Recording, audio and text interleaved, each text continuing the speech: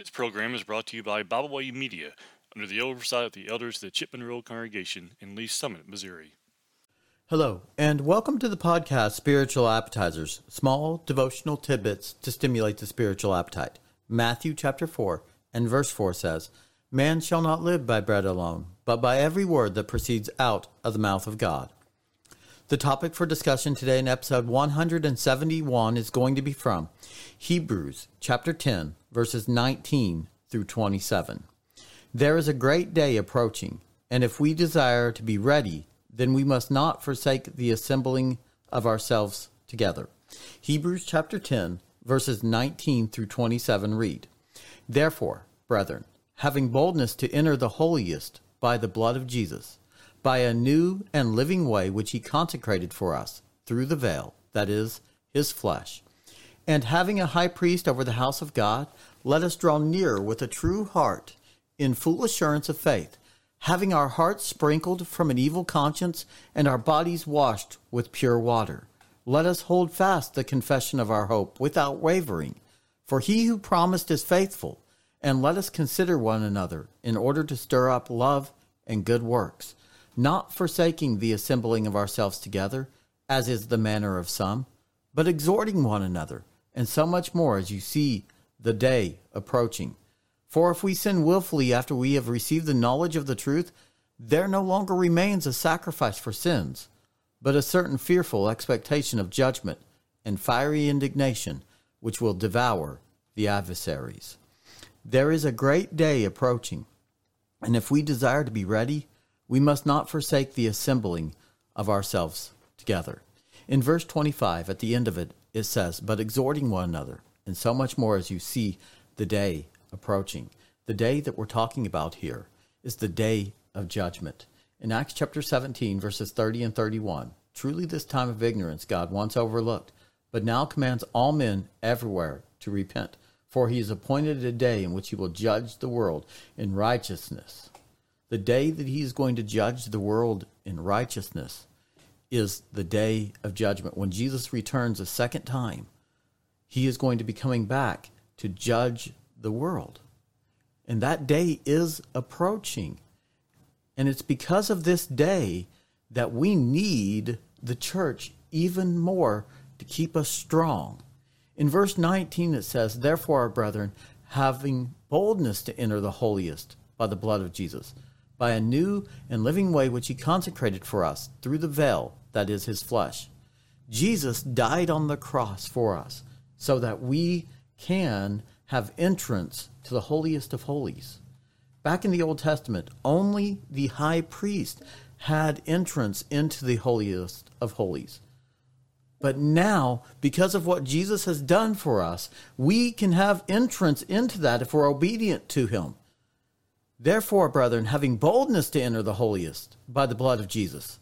Jesus died on the cross and he gave us his blood so that we can have boldness to come before God. But we have to come before God his way, by a new and living way which he consecrated for us through the veil, that is his flesh. "And having a high priest over the house of God, let us draw near with a true heart, in full assurance of faith, having our hearts sprinkled from an evil conscience and our bodies washed with pure water." Because we have Jesus as our high priest, we don't have just any man.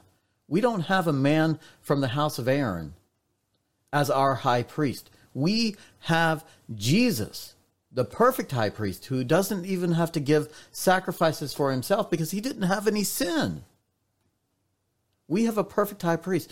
Now, because of that, let us desire to draw near to one another. When we gather together as the assembly, as the church, we should desire to draw near to God and to one another with a true heart, in full assurance of our faith. We can come together in full assurance of our faith because we know who our high priest is. He's perfect. He's Jesus.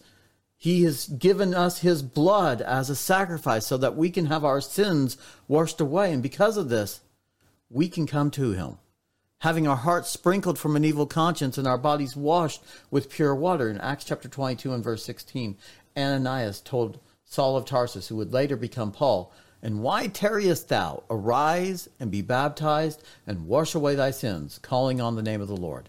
because of what Jesus did for us and dying on that cross, we can be baptized. We can be plunged under that water and crucified with Christ. And our hearts can have the sin of our lives washed away, having our hearts sprinkled from an evil conscience and our bodies washed with pure water. We have been washed with pure water when we're obedient to God in baptism. And our sins are washed away because of what Jesus did on the cross for us. And now, because of that, because we can be perfect through the blood of Christ, we can draw near to God. What a privilege that is. And that's what Jesus has given us when he has built his church. Why would anybody ever want to forsake that?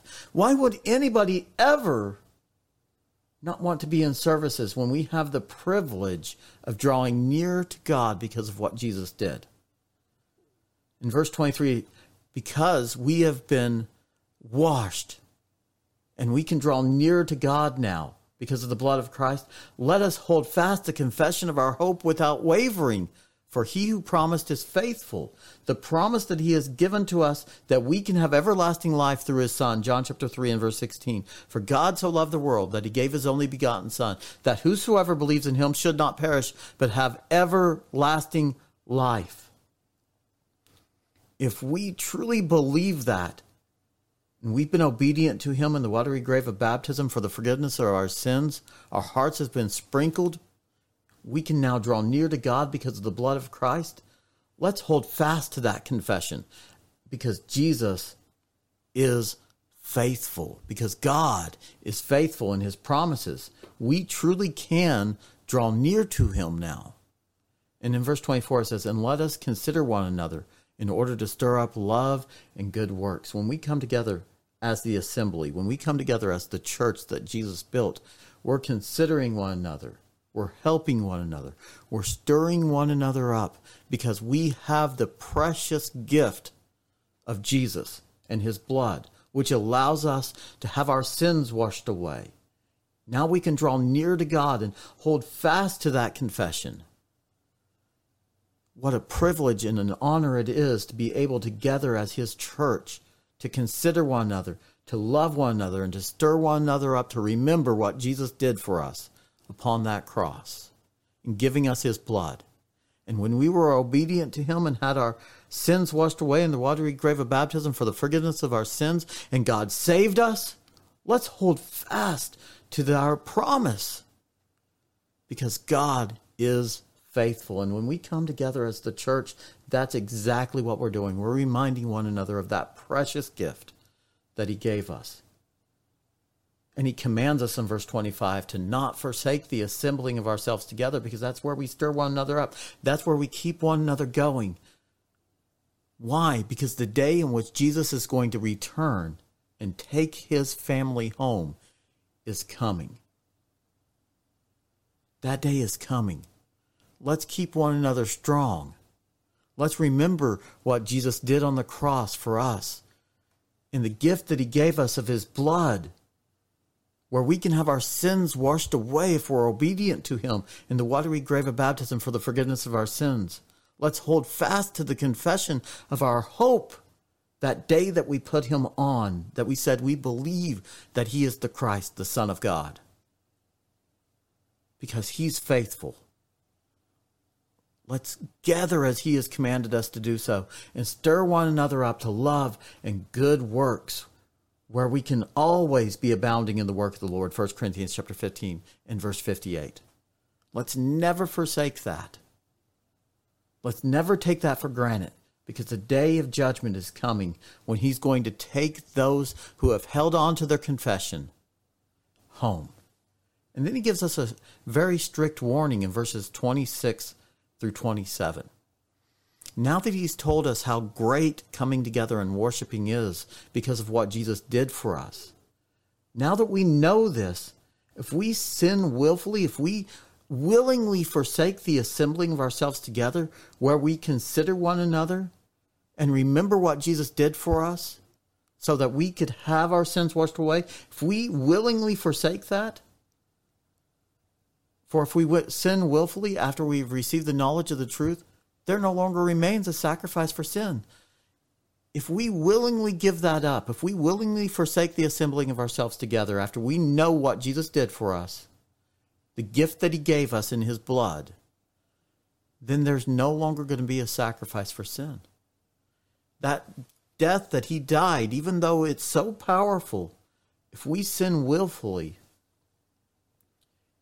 it's not going to be able to save us, not because it's any less powerful, but because sin separates from God. Isaiah chapter 59, verses 1 and 2. And we know what he did. We were baptized into his blood to have our sins washed away.